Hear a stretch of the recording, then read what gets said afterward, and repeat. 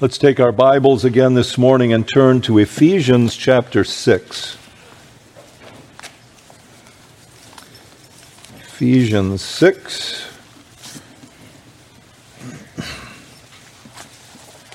And we'll continue on this subject of the complete armor of God. I'll read verses 10 through 15.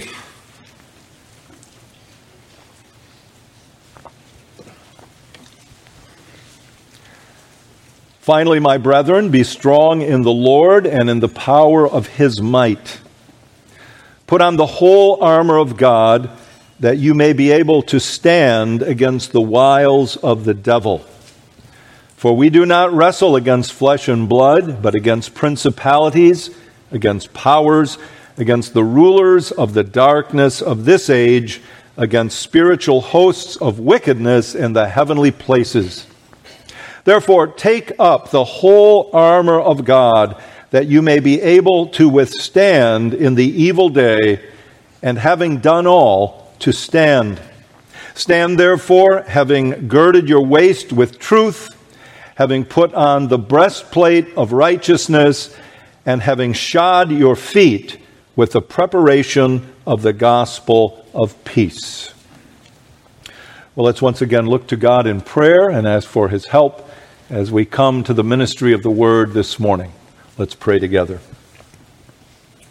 Father in heaven, thank you for your word, and help us now as we've gathered to hear it. Help me to preach it.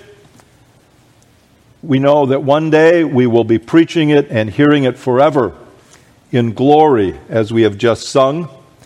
But help me to preach to your people who are presently still in their bodies and on this earth and still in the battle against the powers of darkness, and help every one of us to hear, as we sang as well, hungering and thirsting for that old story of Jesus Christ.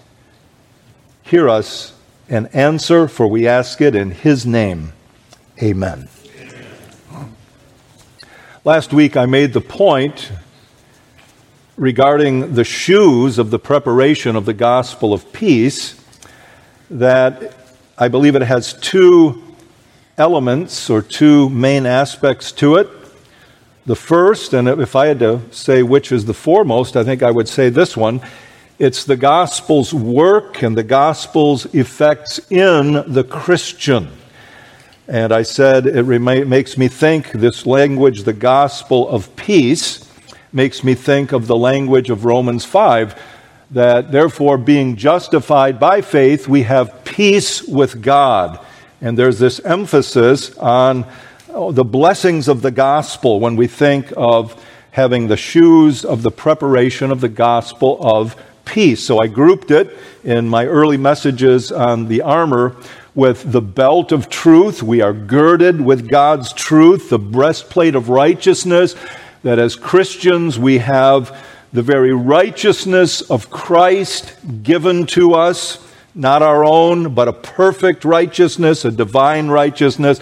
And then the helmet of salvation. We have a helmet on our head, in a sense, that marks us as redeemed and therefore grants us the protection of God himself as we go through this valley of the shadow of death, through this vale of tears, and through this battle against the powers of darkness.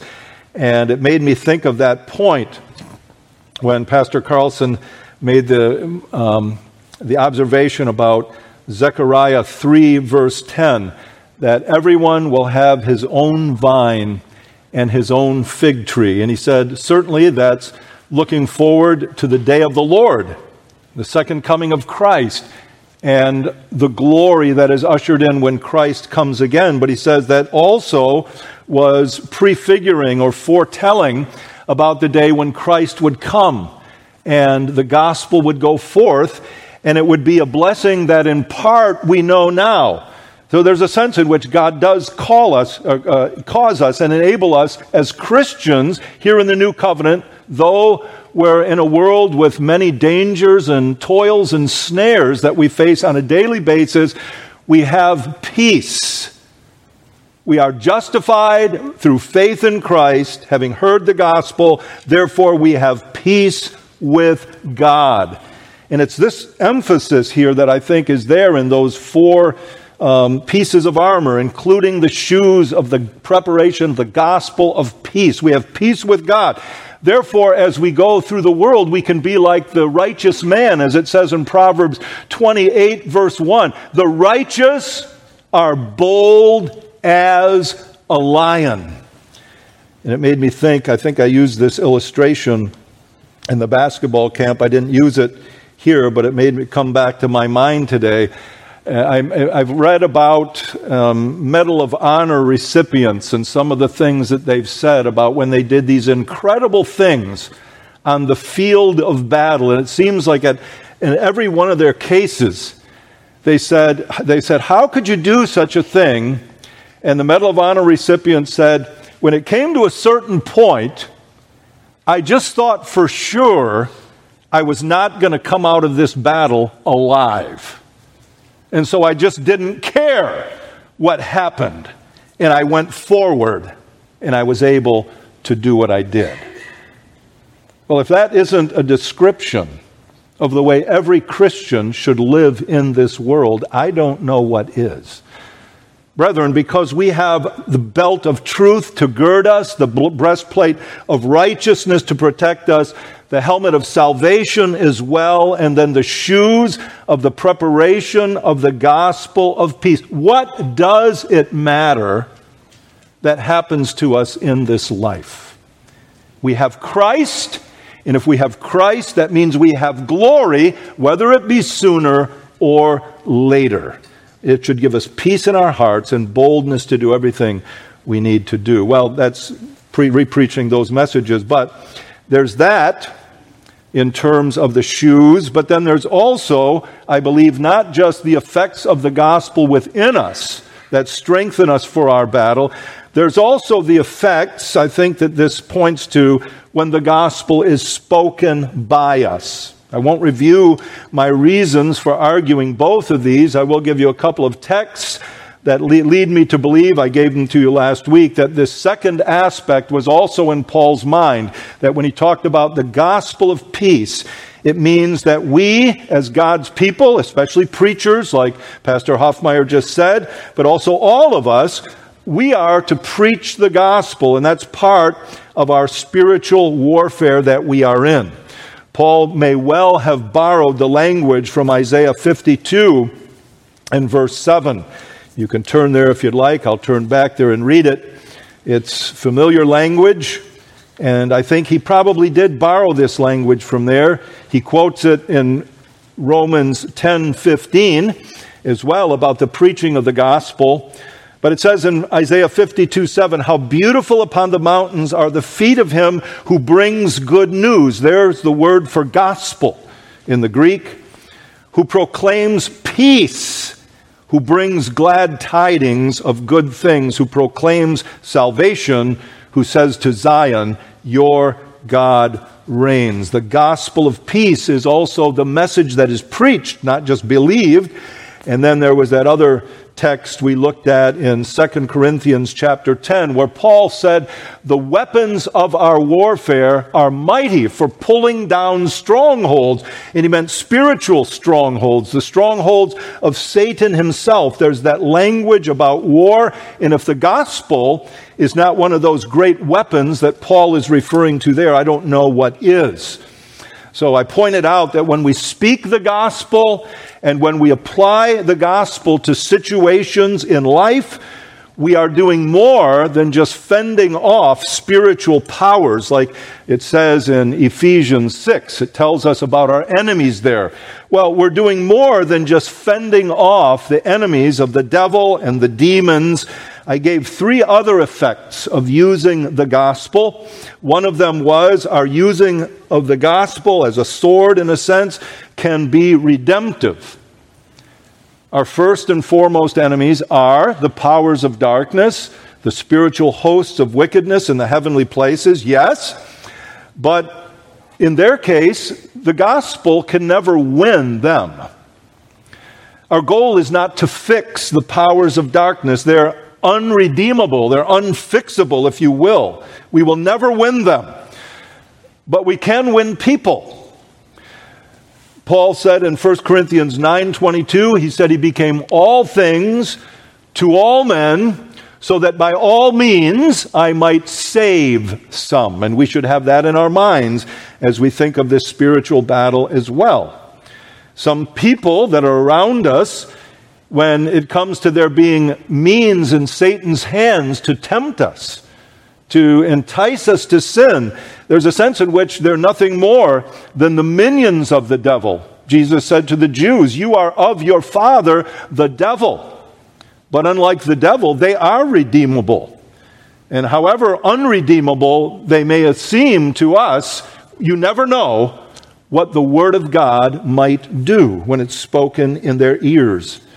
Or think of the statement in Colossians 1:13, where Paul spoke about men being delivered from the power of darkness and conveyed into the kingdom of the Son of God. That's warfare language, where someone is taken from someone's kingdom and brought into the kingdom of another. So one of the effects of using the gospel is it's redemptive. Another effect I mentioned is that it can have a condemning and convicting effect on sinners. It might not save them. In fact, most of the people who hear the gospel in this age, it doesn't save. Trust that's not news to you. It doesn't save them. They hear the gospel, they go away unhappy with what they hear. They might outright reject it. They might pretend to accept it, but they've deceived themselves. They won't always believe. Let's look at a passage that we looked at last week, 2 Corinthians 2:15-17. I do this because it's a point that I want to use as for some of the things I'm going to be saying today. 2 Corinthians 2, verses 15-17.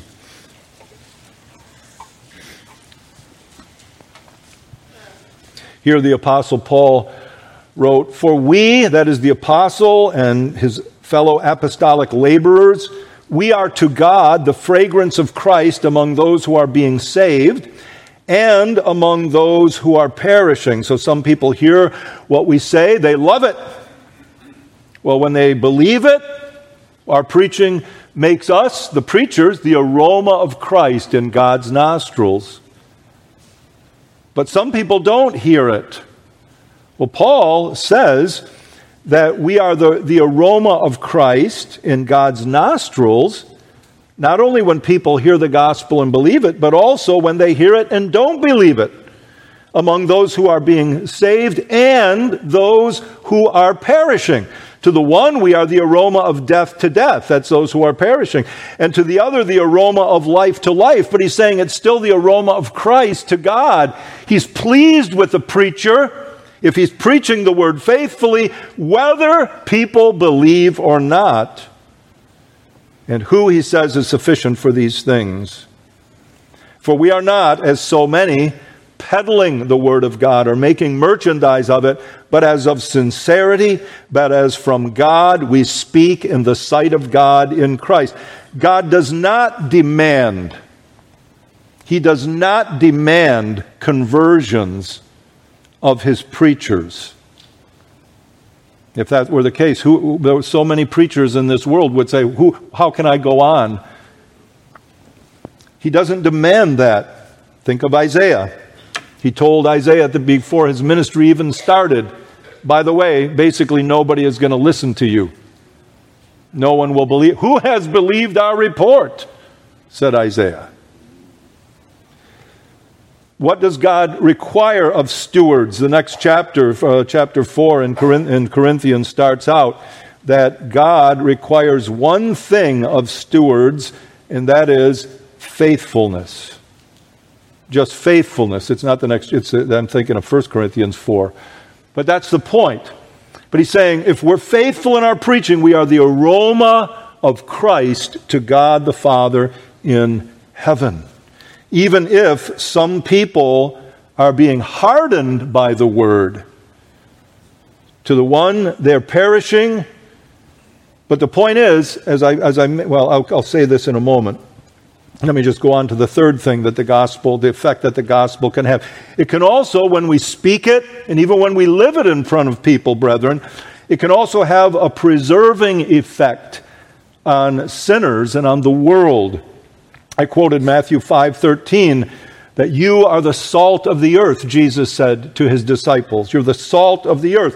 One of the main purposes of salt in the first century was that, like with meat and other kinds of food, but especially meat, it would preserve it, at least for a little bit longer, not like the way we can with freezing and things like that, but they used what they had, and it would preserve meat. It would keep it from spoiling. Well, the presence of the gospel, just like salt with meat, can have that effect of conserving elements of common grace, if I could put it that way, in this world, in a society, and have the effect of slowing moral decay. I mentioned last week, consider that wherever the gospel has had great success in the world, it has affected whole regions, sometimes whole nations for good. And sometimes those effects have lasted not only for decades, but centuries. Many of you are familiar with the name of Richard Dawkins, the famous British atheist, famous and very evangelistic atheist, very antagonistic atheist toward Christianity. In a book several years ago, he admitted the thought, he doesn't believe it, but he admitted as he looks at this world and the history of this world, he basically said Christianity is a good thing for the world. He says, I'm glad for the impact it has had. Why? What was his point? He said, the fact that so many people think that God is watching is effective at reducing crime. Or more broadly even, what we would say as Christians, reducing ungodly behavior. And he acknowledged that this has been a great benefit to the world. Well, he thinks it's something with no substance to it that has been a great benefit to the world. A phantom, just an idea in men's minds that he ultimately really wishes weren't there. But the reality is, it's what we're talking about. It's the effects of the gospel even on those who don't believe it or never come to believe it. And I observed last week then that the gospel, when it is preached to people, and even when it is lived before people, or when simply it is spoken in bits and pieces to people, when that happens, it always accomplishes something. Always. That's the point Paul's making there in 2 Corinthians 2. God always leads us in triumph whenever and wherever we preach the gospel and whatever the result is. Whether people believe or don't believe, he is always doing something. The gospel is always accomplishing something, even if it's not what we hope it will be. I'm going to confess to you, when I pray on Saturday nights and Sunday mornings and other days through the week about this moment when I'm standing here, I almost never pray that God will just harden hearts, if I ever do. I pray that God will save people. I pray that God will cause people to hear the word and believe it and take it to their hearts and become more like Jesus Christ, our Savior. Those are my prayers. But I agree with Paul. No matter what happens, if I faithfully preach the word, God always has led me in triumph. I may weep at times that there aren't more converts and converts on a regular basis, and we're having to weekly use, or monthly at least, our baptismal tank. I wish we were. But how could someone keep preaching if he felt that success only meant converts? Success is first and foremost faithfully preaching the word in a faithful way as well. A brother here mentioned last week to me that this text, this makes the point, doesn't it? For as the rain comes down and the snow from heaven, and do not return there, but water the earth and make it bring forth and bud, that it may give seed to the sower and bread to the eater, so shall my word be that goes forth from my mouth. It shall not return to me void, but it shall accomplish what I please, and it shall prosper in the thing for which I sent it. That's an encouragement for us as believers, brethren, not just for me as a preacher, for us as believers. The preached word always does something. We could ask the question, is it ever preached and there are no converts, or at least only very, very few converts? Yes, of course. But let's ask the question a different way.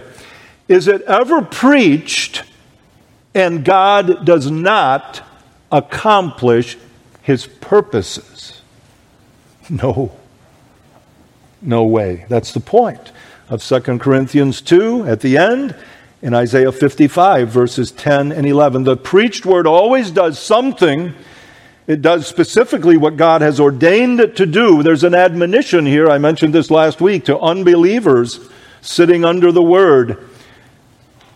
Especially if your mentality is, I went another week and I won. In other words, I held my ground. I didn't capitulate to this religious nonsense or this religious enthusiasm, to use an old word. There's an admonition, a warning to you. The preached word never does nothing. It's the best thing in the world you can do, to come into the house of God and hear the gospel preached. There's nothing better in this world that you can do. Nothing else can take you to glory and be the means of bringing you everlasting life and the means of delivering you from the lake of fire, from hell forever. Nothing else can do that than the gospel of Jesus Christ. The dangerous thing is this: if you just sit like a stone under the word, especially if you want to be like a stone, and you're just determined you are not going to believe, you are not helping yourself. You're increasing the hardness of your heart, and you are heaping up judgment to yourself. Worse judgment than if you never heard. It's a double-edged sword. So the answer for you is, repent of your sins, believe in the gospel. Don't be an educated fool like Richard Dawkins, and go to your grave when someone was trying to pour out into your mouth the water of life. Open your mouth, drink it, taste and see that the Lord is good, and you will have no regrets whatsoever. God, through the preaching of His Word, is welcoming you right now to do just that. So today I basically have three more things that demonstrate that the gospel is a weapon in our warfare. Let me just underscore something before I go on, and it's this. Paul's aim I think his overall aim in this passage about the spiritual warfare, his overall aim is to especially get us to understand that we have been supplied as Christians with very strong, powerful, effective armor for our war. I think that's Paul's main emphasis, no matter which piece of armor he's speaking about. That's what I believe he's doing, and that is true about the gospel. As we consider that as a part of our armor, it is very strong, powerful, and effective. That's a note that in these last 2 weeks on Zechariah, Pastor Carlson has sounded as well. I can't remember if he had a specific text, but he said we should realize God has given us everything we need, even in the midst of very difficult circumstances. And remember, the context was God speaking judgment there against the people in Judah as they had returned. Let's remember, brethren, in the midst of our warfare, in the midst of all the difficulties of our Christian life, God has given us this very effective, powerful armor. And so that's why the main emphasis in my preaching has been not so much about how to wield armor, but to get us to understand the greatness of this armor that God has given us. I do say some things about wielding it, and I'll come to that again when I come to the final message, God willing, next week.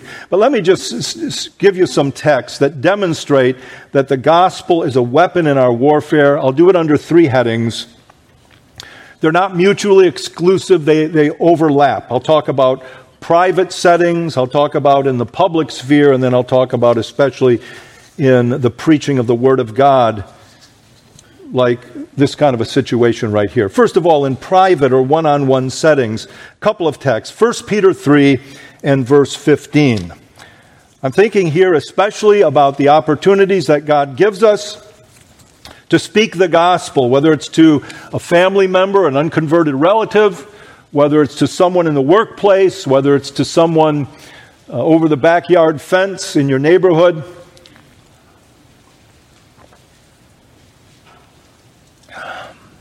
All the people that God has put us in contact with. Part of the reason He puts us in contact with them is for this very purpose. We can speak the gospel to them. 1 Peter 3, verse 15, Paul says, "But sanctify the Lord God in your hearts, and always be ready to give a defense to everyone who asks you a reason for the hope that is in you, with meekness and fear," he says. So this will come up again in some things I say, but notice he's talking about this thing that we live our lives. Sometimes, we have plans. We may go armed with a book or a tract even, and say, next time I talk to so-and-so, based on our last conversation, I'm going to give them this book, I'm going to give them this tract, I'm going to ask them to read it, and I'm going to be ready to try to give them the gospel in a systematic way that I haven't had the opportunity yet. Or sometimes it happens like Peter says here, someone just happens to ask you, how come you're like this? You're not always grousing in the workplace first thing Monday morning because we're back to work. You're not snapping back. You're doing what the boss says even if it seems like he's being overbearing. What is it? And God opens up these wonderful opportunities. So he says we are to always be ready. The preparation, if you will, of the gospel of peace. Be ready to give a defense to everyone who asks you. And do it in a godly way as well, with meekness and fear. I'll say something more about that in a few moments. The other passage I have in mind at this point is Colossians 4, verses 2 through 6. Colossians 4, verses 2 through 6. Paul says, "Continue earnestly in prayer, being vigilant in it with thanksgiving." And besides being vigilant in prayer and being thankful in prayer, put this on your docket for your next time of prayer. Meanwhile, praying also for us, that God would open to us a door for the word to speak the mystery of Christ, for which I am also in chains, that I may make it manifest as I ought to speak. So he's talking about praying for him in his preaching of the gospel. And then this, verse 5, "Walk in wisdom toward those who are outside, redeeming the time." And now he focuses on this subject of personal evangelism. "Let your speech always be with grace, seasoned with salt," and then like Peter, "that you may know how you ought to answer each one. Notice the foci, the two focuses there. One, be ready to speak the gospel whenever God opens the door. Number two, be careful how you speak. Let it be with grace, seasoned with salt. So hold on to that point for a moment, because I want to give a practical application on that point after I get to this next heading. The second heading is this. That's private one-on-one settings and opportunities. The second one is in the public sphere. As we have opportunity, in the public sphere, as we have opportunity, let's look at a couple of passages in Luke's gospel. Luke chapter 21. Second passage will be in Luke 12. Luke 21, verses 12 to 15. The effects of the gospel, preaching the gospel of peace in a public sphere as God gives us opportunity. Luke 21, verses 12 to 15. But before all these things, they will lay their hands on you. Jesus is speaking about what's coming for the apostles and for the rest of the Christian church throughout this whole age, from the time of his resurrection and ascension until his second coming. But before all these things, they will lay their hands on you and persecute you, delivering you up to the synagogues and prisons, and you will be brought before kings and rulers for my name's sake. Public sphere. That's my point. But it will turn out for you as an occasion for testimony. Therefore, settle it in your hearts not to meditate beforehand on what you will answer. For I will give you a mouth and wisdom which all your adversaries will not be able to contradict or resist. So there's that idea of readiness. You don't know when this might happen. You need to be ready for it. Jesus is saying you don't have to bother to have a 7-point message ready if you ever have to stand before Pilate like I will. That was not his point. God will give it to you in that time.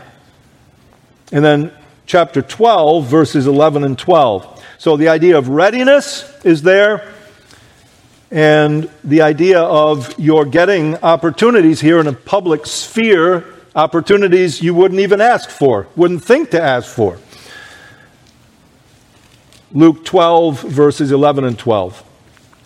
Now, when they bring you to the synagogues and magistrates and authorities, so before religious leaders and judges and civil rulers and judges, do not worry about how or what you should answer or what you should say, for the Holy Spirit will teach you in that very hour what you ought to say. For most of my life, I've thought those kind of texts seem to be almost irrelevant to us here in the West. But now I don't look at it that way. I mean, I'm not saying it never was relevant, but I'm simply saying we don't see on a regular basis, we haven't those kinds of situations. Who knows? God may give me, God may give you situations like that in our lifetime here in the West, in the USA, in the 21st century. And when I think of this text, it's hard not to think of reformers like Luther or some of the English reformers. How many testimonies do we have of such saints, not only standing in the evil day before popes and bishops, before princes and other magistrates, kings, governors, and not only answering charges that are brought against them, but truly giving testimony to Jesus Christ, their Savior, and preaching the gospel of peace to them. Things, opportunities that they would never have been able to gain if they thought, how could I someday preach the gospel to this leader or that leader? God opened up the door for them. You know what those accounts are accounts of? They're accounts of God by His Spirit fulfilling these statements of Jesus in Luke 12 and Luke 21. That's what they are. That can happen in different situations, and it can happen in our world, brethren. It can happen in courts of law. Christians are not, like they are in some countries, generally getting arrested in our country because they are Christian. But more and more Christians are facing lawsuits in our country, basically just for being Christians. That they have the audacity to not only identify themselves as Christians, but to actually live the way Christ told us to live as Christians. That is happening in our world, whether you're aware of it or not. More and more are facing lawsuits. That's one opportunity that God might bring us. You wouldn't ask for that. I wouldn't advise anyone, unless maybe there's some cases it might be, but to tempt someone to bring a lawsuit against you in a sense. I'm not saying do that. I think of other situations like school boards. I know I have a person very close to me in the Midwest who's a Christian and sits on a school board. And one of the reasons he ran for that office was so he could say something, in a sense, for God in that setting. Or in political policy debates or things like that. Or in opinion pieces, if you have the opportunity to write one, or letters to editors or things like that, as God gives opportunity. Or on social media, as you have opportunity. I am not advocating that everyone or anyone in particular make it his business, because of what I said in the sermon today, to get out there and try to be as active as you can in any one or every one of those ways. I'm not. If such things are done, remember the statements in 1 Peter 3 with meekness and fear, and in Luke 21 and Colossians 4 with wisdom and with grace. And if it makes you nervous what I'm saying, well, Pastor wants us to get out there and be as vocal as... I didn't say that. There's other texts in the Bible, 1 Thessalonians 4, what is it? I don't know, 10, 11, 12, that we should all aim to live quiet lives in peace and godliness. We should aim for that. But think of these texts. Paul is talking about situations where you might not ask to go there. You might be dragged to go there. And Paul's practice was, when he was dragged there, he opened his mouth, didn't he? That's the idea. He obviously felt great liberty to do that. It would be wonderful, wouldn't it, if, and this did used to happen, if the principles of the Word of God were used in crafting our civil statutes, as they were in much of the Western world. And I'm thankful that the phenomenon of at least the subjects being brought up has not died out. And we can be thankful to God for that in our world right now. It's tragic that those principles are being abandoned almost wholesale in our day. But I think these are some of the ways in the public sphere that the Word of God, the gospel of peace, can have a good effect. But before I go on to the third and final thing, I do have a personal pastoral concern. It's a warning that is especially fit for our generation, especially fit for the internet and social media when you think about promoting the gospel. And it's this. We live in a world, brethren, in which people's speech and behavior, especially in those kinds of settings, has become obnoxious, loud, angry, combative, and caustic. There are a whole bunch of other words in the thesaurus I looked at that I could have used but won't. So I want to finish my sermon.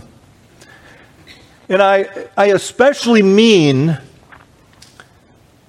in our world, when I say that, in our part of it. I know it's in the whole world. I especially mean in the United States of America. And I especially mean in the realm of political speech. Not just that, but especially in that realm. And so I have these exhortations for the people of God. We must not forget that the gospel that we want to promote is the gospel of peace.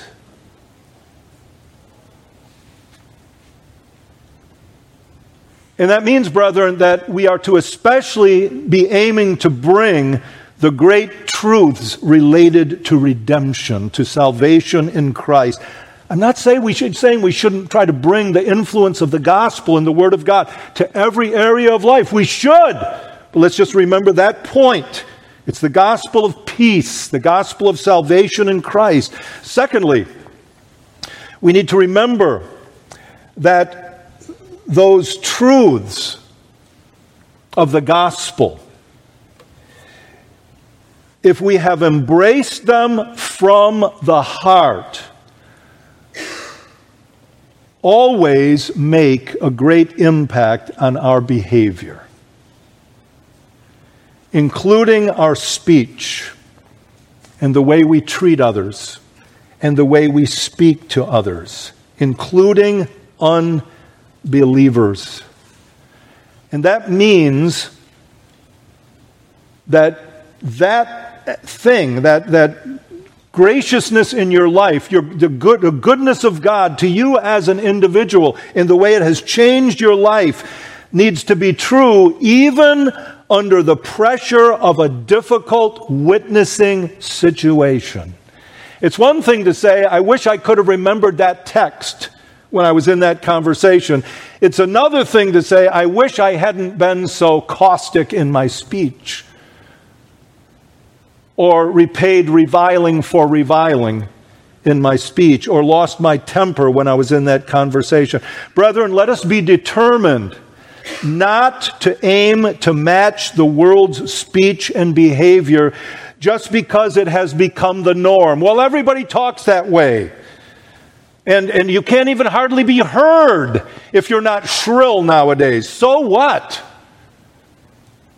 Speak like a Christian.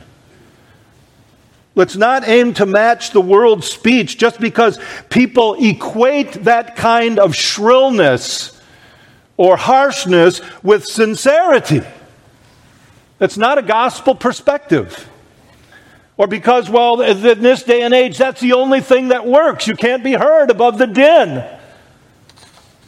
Remember, brethren, whether in private or in public, Peter said, do it. Give that answer for the things you believe. Give that answer with meekness and fear. Or in Colossians, with wisdom, with grace, with salt. There's that text in Proverbs 26, verses 4 and 5. One part of it is, answer a fool according to his folly, lest he be wise in his own eyes. In other words, there's times to speak in the presence of a fool. Another part of it is, don't answer a fool according to his folly, lest you be like him. I don't think the point there is. I think part of the point is, weigh the setting and who it is that's going to hear you, and think about what the likely results are at the moment. But I don't think it's just that you might be unduly disrespected. I think that's part of the point. So, as Jesus said in Matthew 7, do not give what is holy to the dogs, nor cast your pearls before swine, lest they trample them under their feet and turn and tear you in pieces. But I think also what might be in view there is this. Don't answer a fool according to his folly, lest you be like him. Maybe the question is, are you in such a setting that you'll be able to restrain yourself and answer with wisdom and grace and salt. Maybe the idea is make sure you don't imitate him or her in their ungodly conduct and speech. If you think it's above your level of sanctification to get into that conversation at that moment. And another concern, another caveat is this.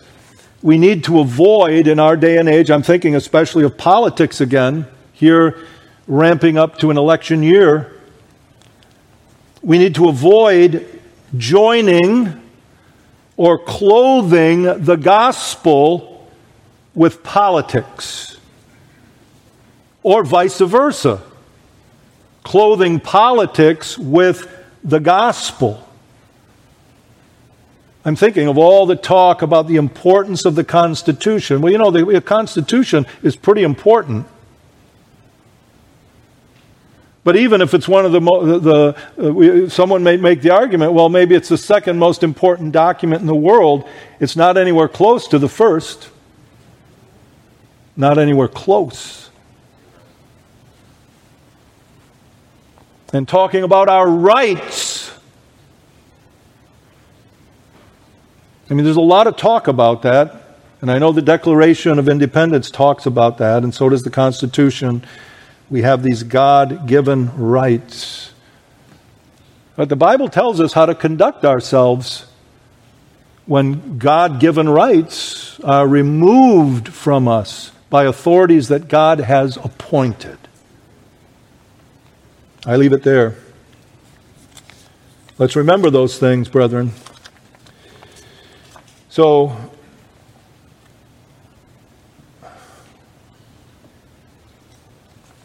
applications in closing. Just a few things on this point, these first 2 points. Have all confidence in the gospel, not in yourself, not in your gifts, not in your abilities, not in your witnessing prowess. Have all confidence in the Word of God, in the gospel of peace, in the power of that. We should have confidence when we're in the act of evangelism. Well, that person has never listened to me before. I don't know why they keep letting me say it. Keep saying it!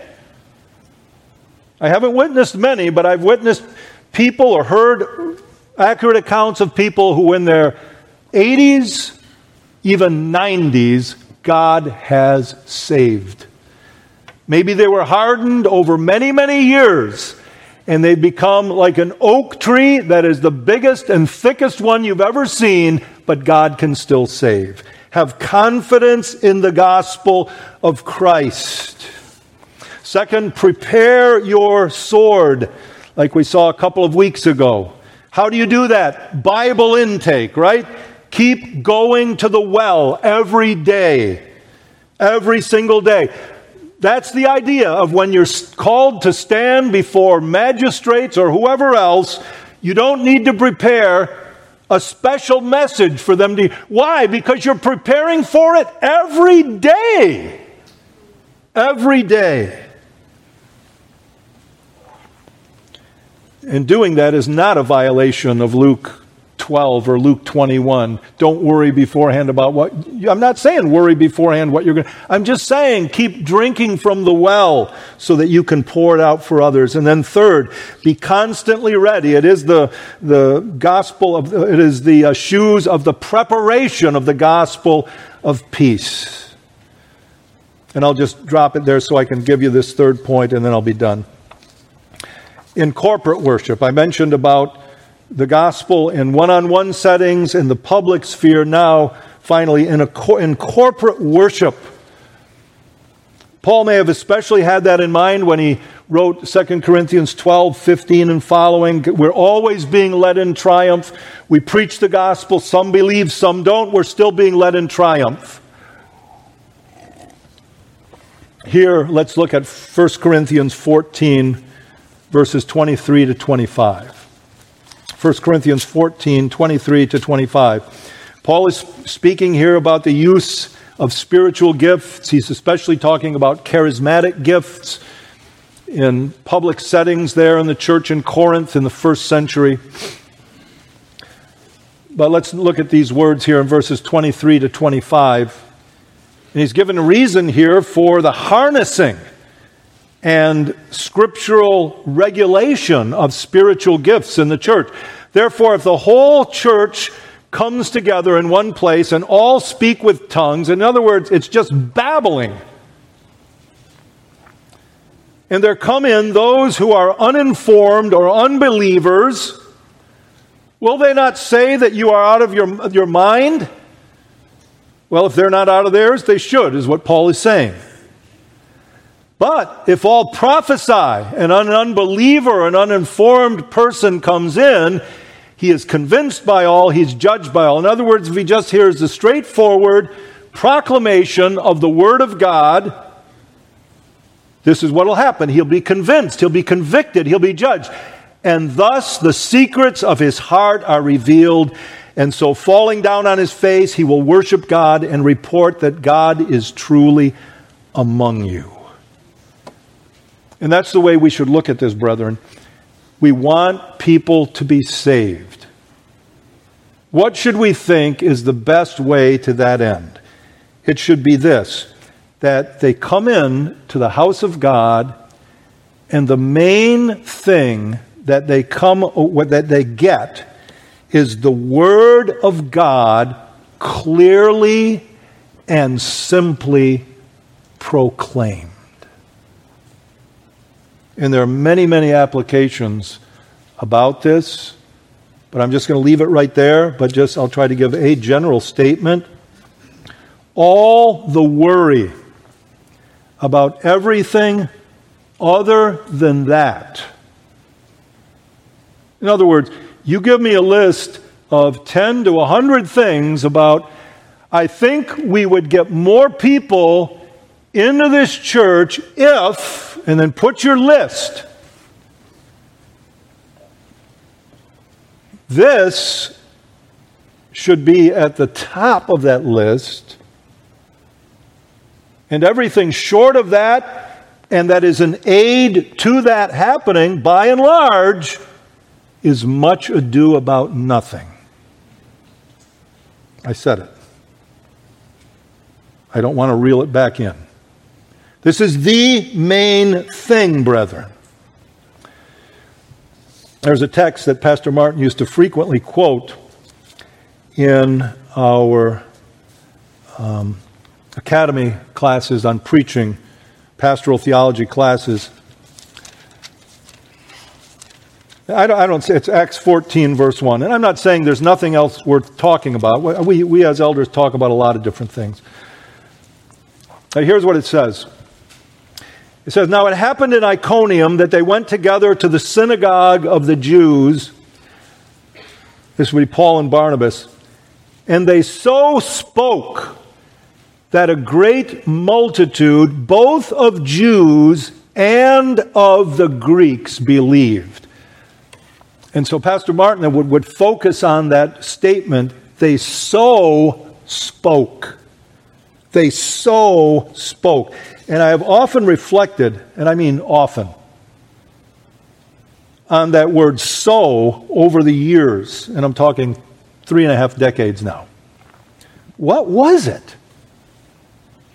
What was it? I would go to a passage, I won't take the time to read it here, a passage like Acts 18, 24 to 28, and it talks about Apollos coming to Ephesus, and he was a learned man, and he was mighty in the Scriptures, and he spoke with fervency the word of the Lord. And I'd say to myself, so was it boldness? Was it eloquence? Was it knowledge? Was it force of logic? Was it passion? Fervency of spirit? Was it zeal? Was it earnestness? Was it exertion? Was it accuracy? I believe that any and all of those things could be included in the answer. But one thing I know is true about their manner of speaking. And I know that it is the thing that truly made the difference. Here I'm going to give you two texts, again for the sake of time. 1 Corinthians 2, verse 4, and 1 Thessalonians 1, verse 5. Here is the thing that made the difference when Luke reports that Paul and Barnabas so spoke that a great multitude believed. What it was is this: they did not speak in the wisdom of men. This is 1 Corinthians 2, verse 4. But they spoke in demonstration of the Spirit and of power. And that has little, if anything, to do with the volume of the preacher or the action of the preacher. And then 1 Thessalonians 1, verse 5, where Paul says, our gospel came to you not in word only, but in power and the Holy Spirit. And it reminds us, brethren, that though you and I in this battle need to strap on the armor, and we need to use it, yes, there needs to be exertion on our part. There is obligation that is laid upon us. We are obligated to do this. Yet it is ultimately God who fights for us and who wins the battle. Like we heard it last week and again this week, not by might, not by power, but by my Spirit, says the Lord. And then the result will be that we will be having shouts of grace, grace. And that then means, brethren, that we need to pray. And that's why I have one message left on the armor. Ephesians 6, 18 and 19, praying always with all prayer and supplication in the Spirit, being watchful to this end with perseverance and supplication for all the saints and for me, that utterance may be given to me, that I may open my mouth boldly to make known the mystery of the gospel. Brethren, let us pray that God will bless our believing of the gospel of peace, and that He will bless our proclaiming of it as we take up the whole armor of God. Amen. Let's pray. Father in heaven, we thank You for Your word and ask that You would write it upon our hearts. Forgive us for the ways that we have been unbelieving. Forgive us for the ways that we have not been as prayerful as we should.